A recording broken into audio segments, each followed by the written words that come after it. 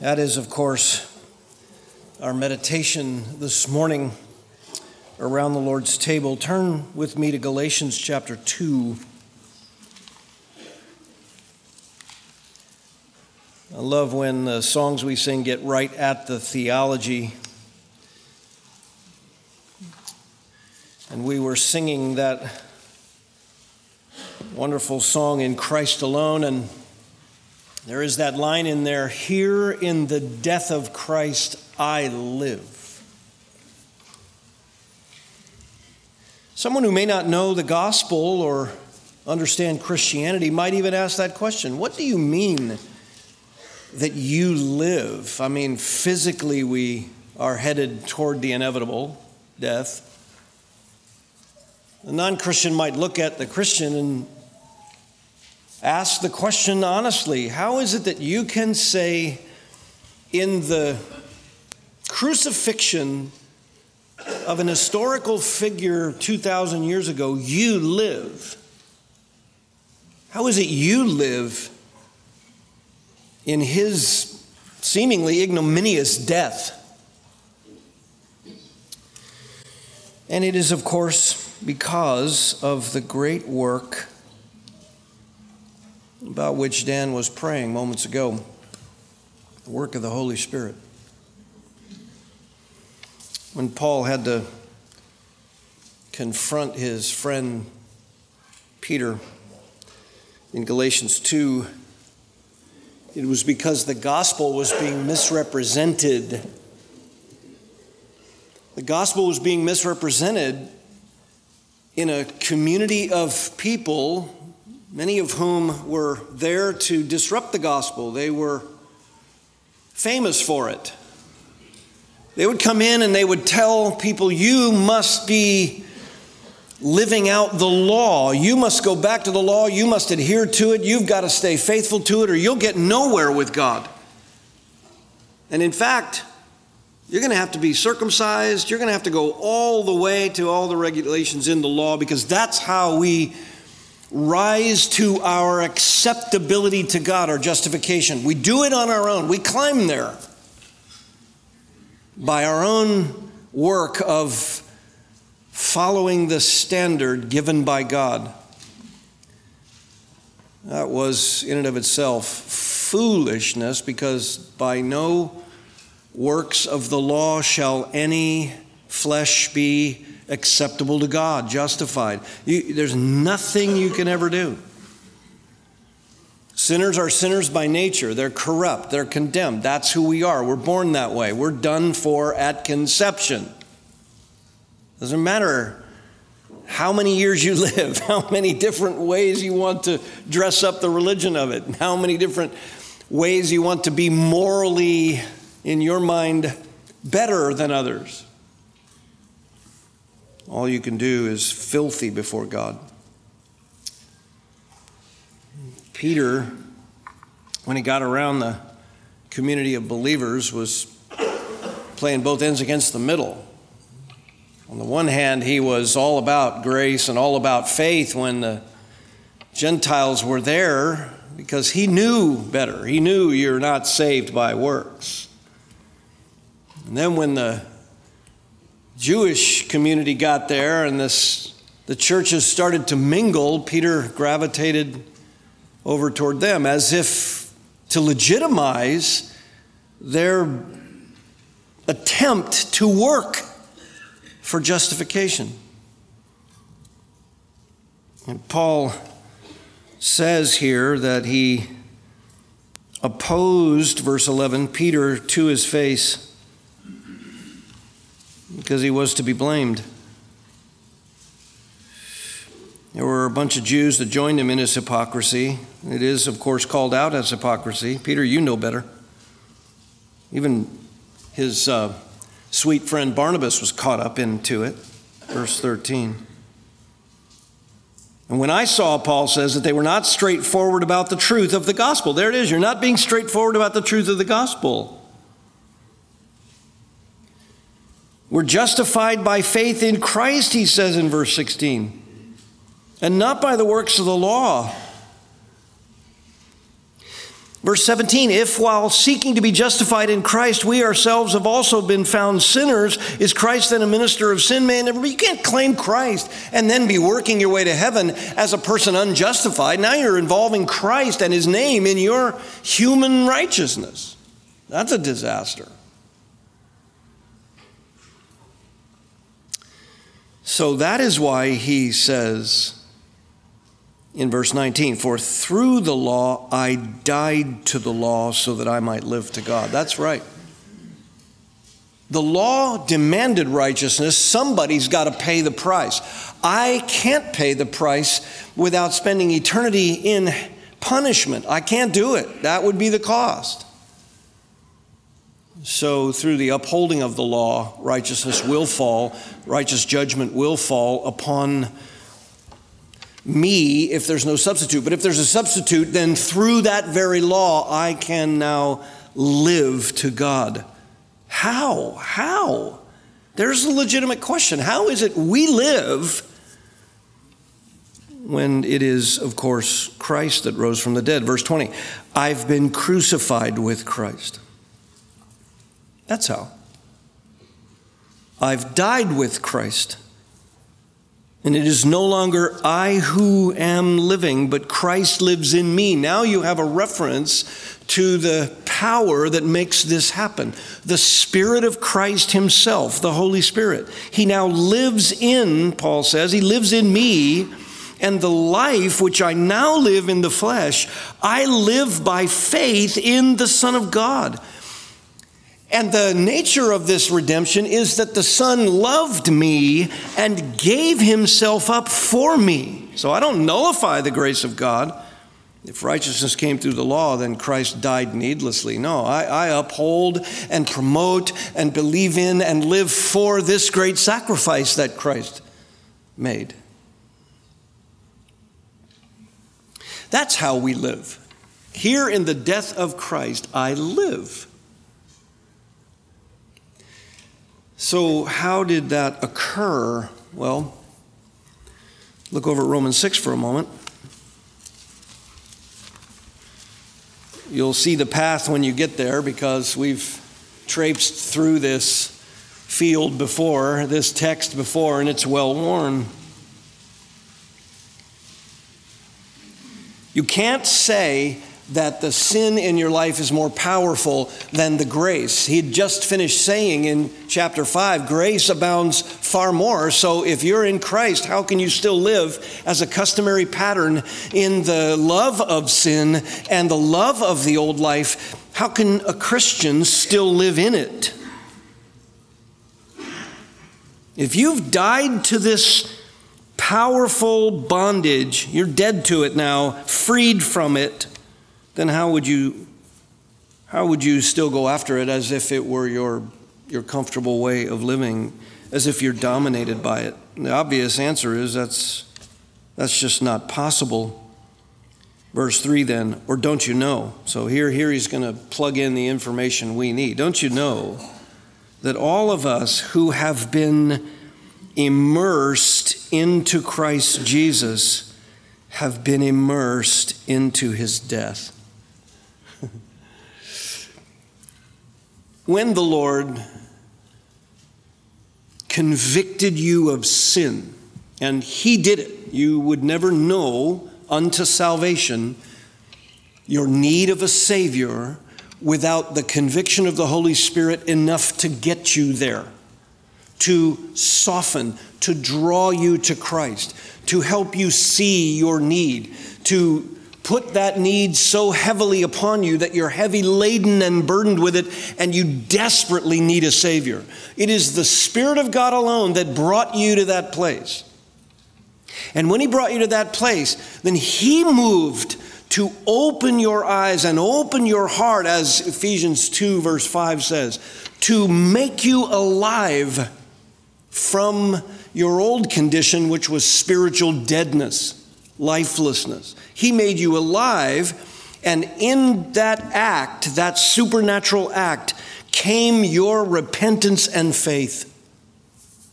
And you repented and you turned to Christ. At that point, Paul is describing here what happened. You were immersed into his death. That's how Paul can say in Galatians 2, I'm crucified with Christ. I wasn't there 2,000 years ago. I didn't exist yet. Jesus Christ was on the cross 2,000 years ago. He's the one, that died on the cross. The Spirit of God at my conversion immersed me into union with that substitutionary act. He immersed us in it fully, completely, so that our spiritual heart and mind and inner life, our soul, changed in its constitution, its makeup. Transformed from death to life. And Paul says, I don't want you to miss this. Don't you know that all of us who've been immersed into Christ Jesus have been immersed into his death? You've died to the old thing. The Spirit did that. And therefore, having been buried with him through baptism into death, so that as Christ was raised from the dead through the glory of the Father, that is the power of the Father, the character of the Father, the infinite majesty and glory of the Father, that is the power that brought it about. And as Christ was raised through that power, so we too might walk in a new life. The whole point here is you have new life. The Spirit of God is new life. Go over to John's Gospel for a moment. John chapter 14. Again, another familiar field within which we have traipsed around.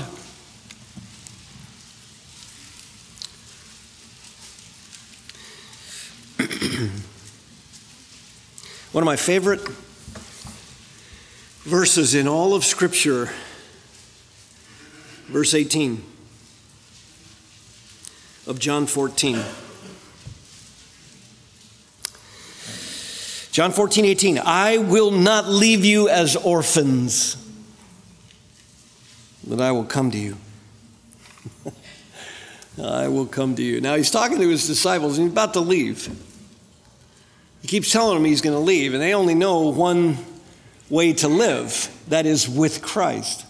They only know one protector, one refuge, and it is the Messiah. They only know one promise that's being fulfilled as he has arrived now, and all the prophets' words are terminating in this wonderful friend they've had, this counselor they've had, this one who protects them from the enemy, and this one who stumps the Jewish leaders in all their arguments, this one who preaches on the hillside and brings food out of a small lunch. That's all they know. And he has said, I'm leaving. But I'm not going to leave you as orphans. I don't know what they experienced hearing that in that moment. But it had come on the heels of a promise. Here's how I won't leave you as orphans. I'm going to ask the Father. Remember, he had just said to them, if you ask anything in my name, the Father will give it to you. Well, they now know, well, if Jesus asks the Father for something, it's going to happen. I love the way the Lord just in such precision builds their comfort, builds their confidence, renews their mind and their thinking, makes it supernatural. He just said, whatever you ask in my name, that will I do, so that the Father may be glorified in the Son. If you ask me anything in my name, I will do it. If you love me, you'll keep my commandments. And I'm going to ask the Father. And this is just this wonderful beginning to build in their minds that you are in union with me as I am in the Father, all that language that's going to be penned in the next 3 chapters. I'm going to ask the Father, and he's going to give you another helper that he may be with you forever. Oh, don't you love that? Dan was praying about it a little bit ago, the presence of the Holy Spirit. We're going to talk about that tonight as we talk about change, transformation. Sometimes I think we live in a moment-by-moment daily life without the thought that the Spirit of God, in all of the divine power that affords the believer, lives within us as a helper.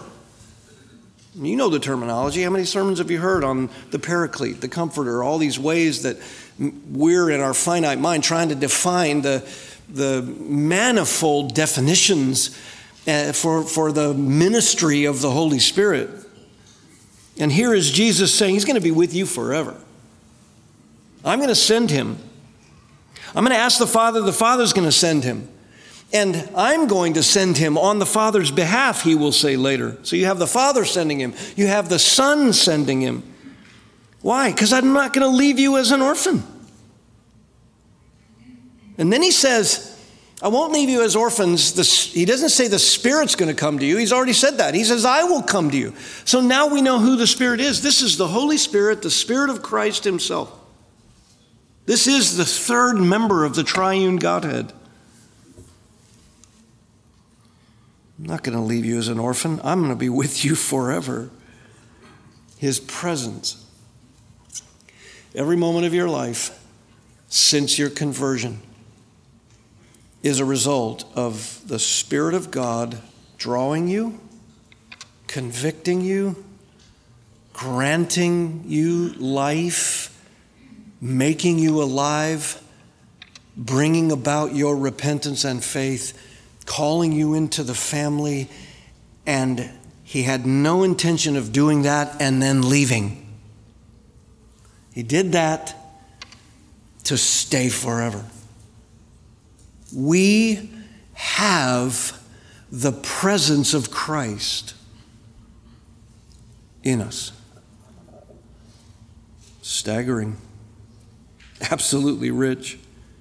Verse 17, he describes it. This is the Spirit of truth. So now we know what, again, was prayed for moments ago. He's our teacher. He's the Spirit of truth. If you want to know truth, you engage with the powerful Spirit of God within you who takes your mind and renews it according to truth, as we'll expand upon tonight.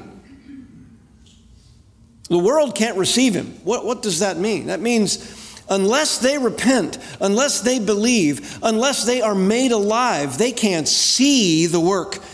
They're still all about the suppression of truth to exalt human self. The world is not able to receive the Spirit of truth. It does not see him or know him. Why is Jesus making such a stark contrast? Because of the next phrase. But you know him. You know him. Oh, there's so much talk going on the Trinity right now. Let's talk about the Trinity. Let's get all fancy about the Trinity. I love this statement. Every Christian knows the Holy Spirit. Somebody asks you, do you know all about the Holy Spirit? Well, I'm learning from Scripture, but I know him. I know him personally. He lives inside of me. And I know his ministry. I'm learning more and more from the Scriptures about his ministry. But I know him. You know him because he abides with you and will be in you. They knew the old covenant, that the Spirit of God empowered and anointed and did ministry and protected and did all of God's bidding to preserve the remnant of his people. Now in the new covenant, you are going to be the temple of the Holy Spirit, the residing place of the Spirit of God. Power within. That is the new covenant work. That's how I'm not going to leave you as orphans. Wow. Ephesians 1, by the way, says that you're sealed in him. He's the down payment, the text in Ephesians 1 says. He's the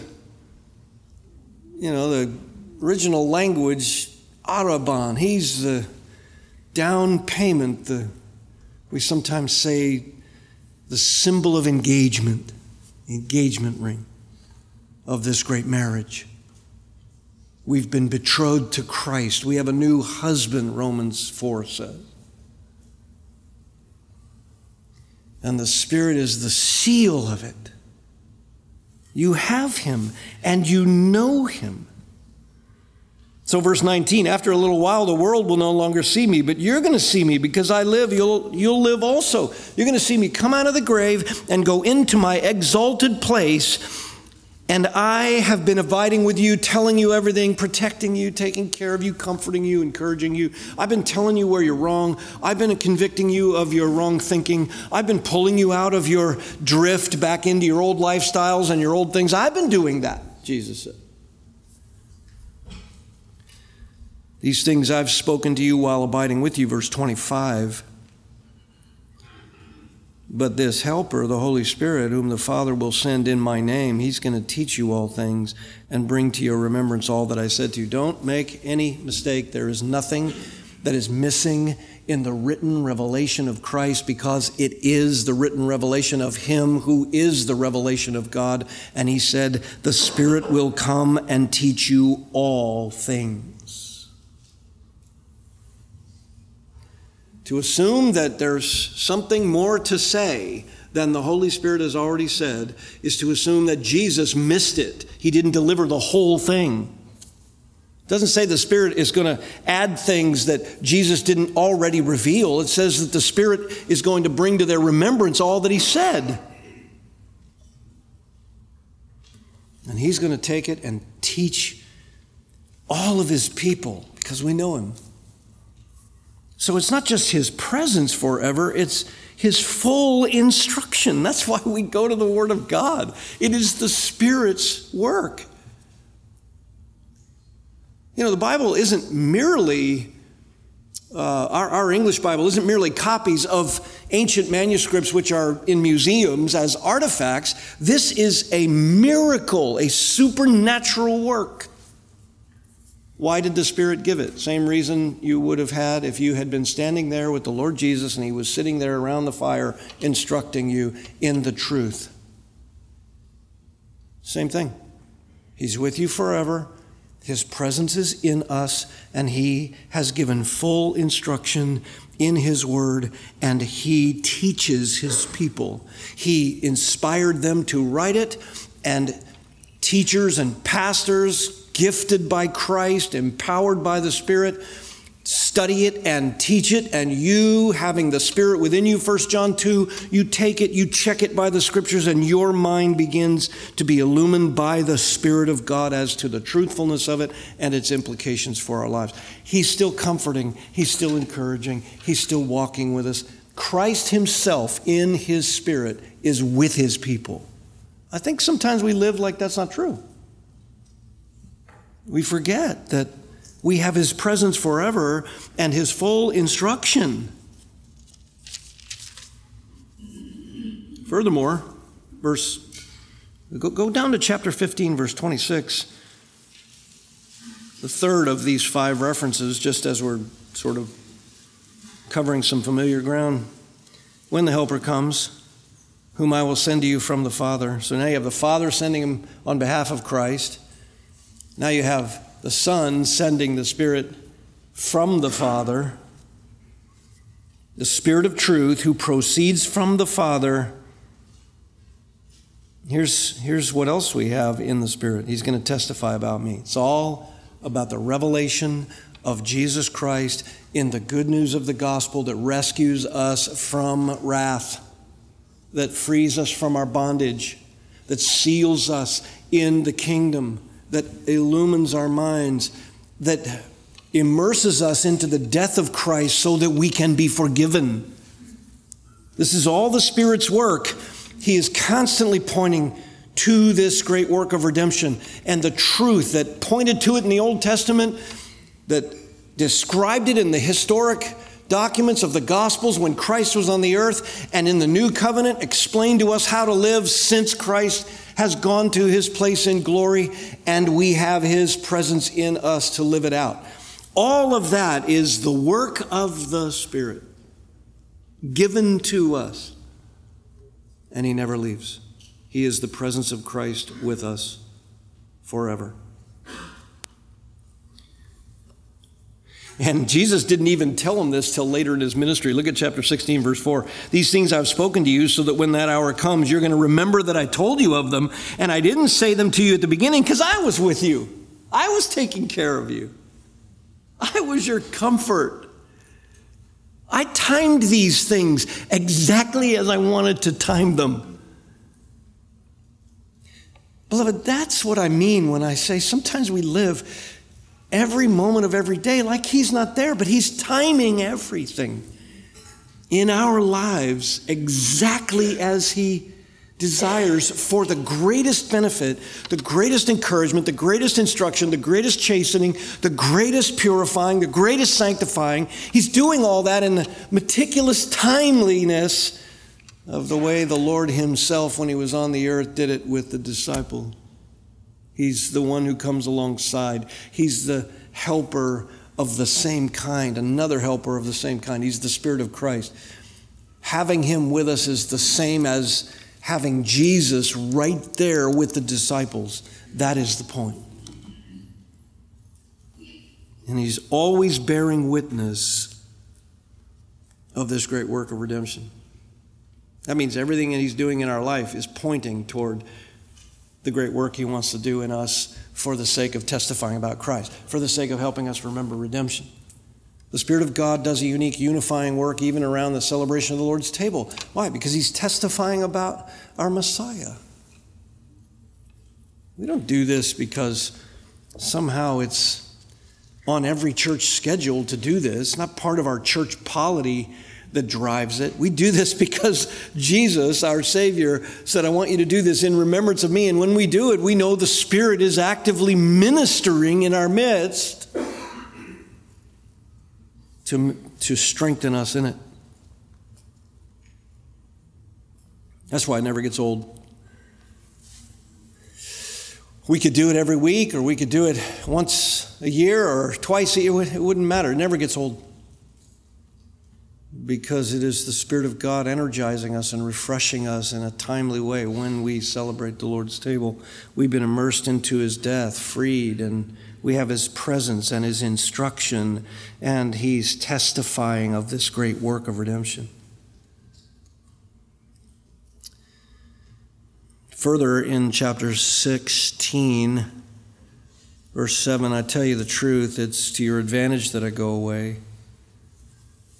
Or if I don't go away, the helper won't come to you, but if I go, I'll send him to you. And when he comes, he's going to convict the world concerning sin and righteousness and judgment. So he's going to go forward on our behalf and on behalf of this great work of redemption to bring conviction, to help the world see the light of the gospel through God's people as we testify. He's going to convict the world concerning sin, righteousness, and judgment. Concerning sin, because they don't believe. They must be convicted. The Spirit of God has to do this work or nobody gets redeemed. And nobody's rebellion is as exposed as bad as it is without the Spirit's conviction, at which they double down. And concerning righteousness, because I go to the Father and you no longer see me. Yeah, Jesus went off the earth and suddenly the standard of righteousness in the person of Christ was gone. Yeah, the Spirit's got to come and sanctify us because we are the delegated vice regents on the earth.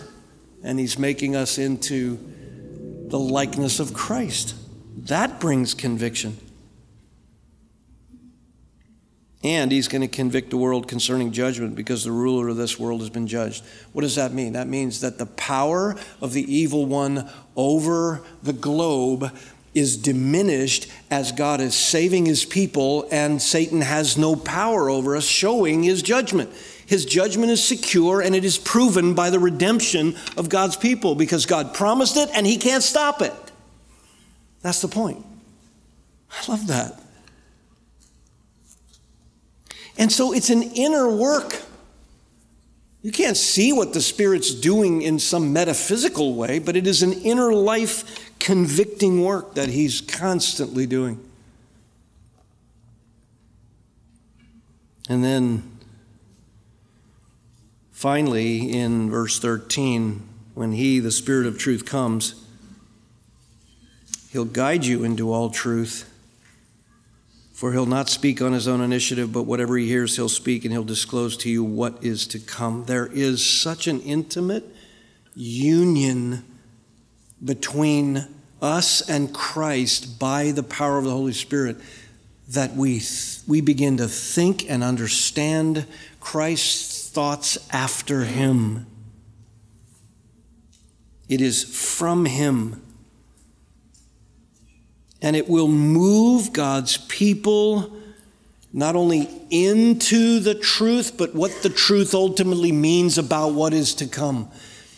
And that is so true. The Spirit of God is constantly reminding us when we're drifting back into old ways. Look, that is not why I saved you. I saved you for glory. I saved you for the long haul. I saved you for eternity. I saved you to look like Christ.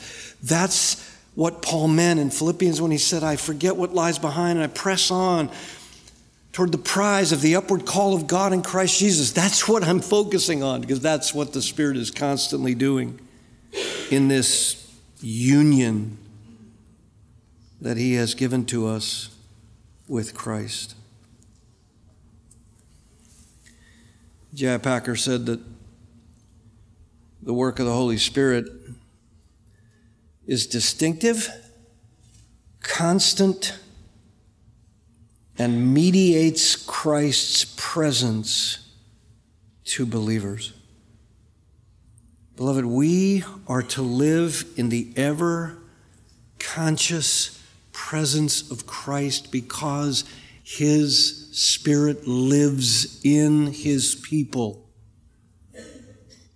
And he hasn't left us as orphans, and he's with us forever, and he's doing this great work, having immersed us in Christ and into the death of Christ so that we're no longer in bondage to those old things. And we now have his presence. We're sealed in it. We have his full instruction and encouragement and counsel and wisdom and conviction. It always points us to the plan of redemption, testifying about Christ. It's an inner work of conviction, and it is moving us toward this great consummation of all things, what is to come. And we're swept up in it. You can't be lost from it. How precious is this great work. Back to Galatians 2 for a moment.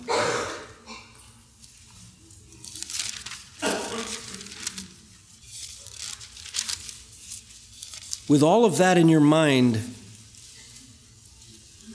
now think about what Paul says here. I have been crucified with Christ. And it is no longer I who live. That's right. It's not the old me. It's no longer I who live, but Christ lives in me. And the life which I now live in this flesh, I live by faith in the Son of God, who loved me and gave himself up for me. So it would be foolish, as he chides them in chapter 3, verse 1. It would be foolish to go back and imagine some other way to make myself into something. It's deadly, it's dangerous, satanic, it's demonic. You live this life by faith in the Son of God, whom you know by the grace of the Holy Spirit loved you. And he gave himself up for us. Spirit is doing unique things then when we celebrate around the Lord's table. When Paul was talking about the fact that it was an ordinance given to him to give to the church, and he taught the church the ordinance because it had been given to the disciples in that upper room. And he delivered the same command to them to do this in remembrance of the Lord Jesus as often as they do it. He had said to the Corinthians that this is a convicting of our hearts about the great work of redemption again. This is a great rejoicing out of that conviction with gratitude, because we are dead to the old and alive to God. We're sealed. We can't be lost. And every time we celebrate it, the Spirit of God is moving uniquely to illumine our minds and help us be encouraged and yet challenged and convicted and clean up the old remnants of the old life, throw off the old clothes, get rid of the prison chains. He's calling us to greater likeness to Christ every time. Are you crucified with Christ? Are you in Him?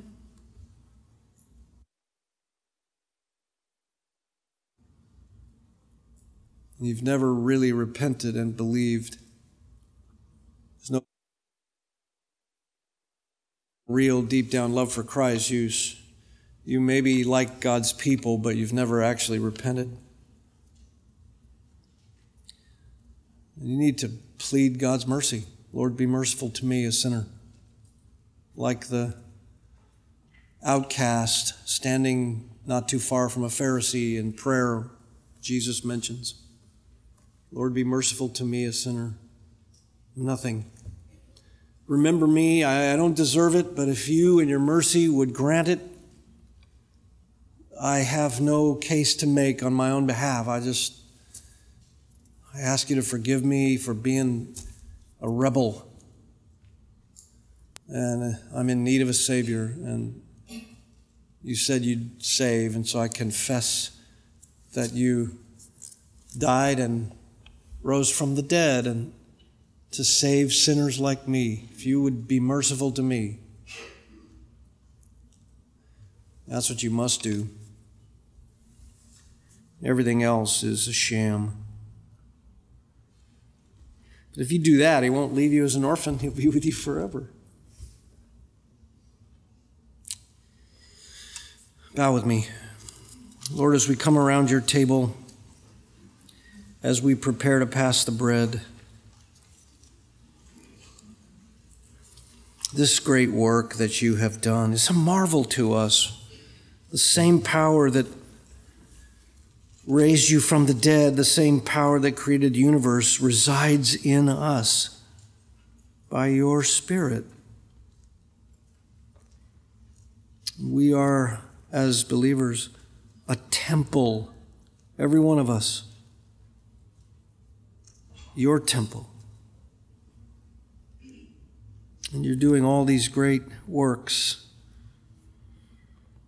sealing us and teaching us, encouraging us, protecting us, guarding our faith, strengthening us, helping us see our sin, softening us to the truth, and helping us to remember the wonderful gift of being immersed into Christ. Having died with Him, we now live for you. This is rich and overwhelming. As we celebrate your table, draw us together in unity by your Spirit.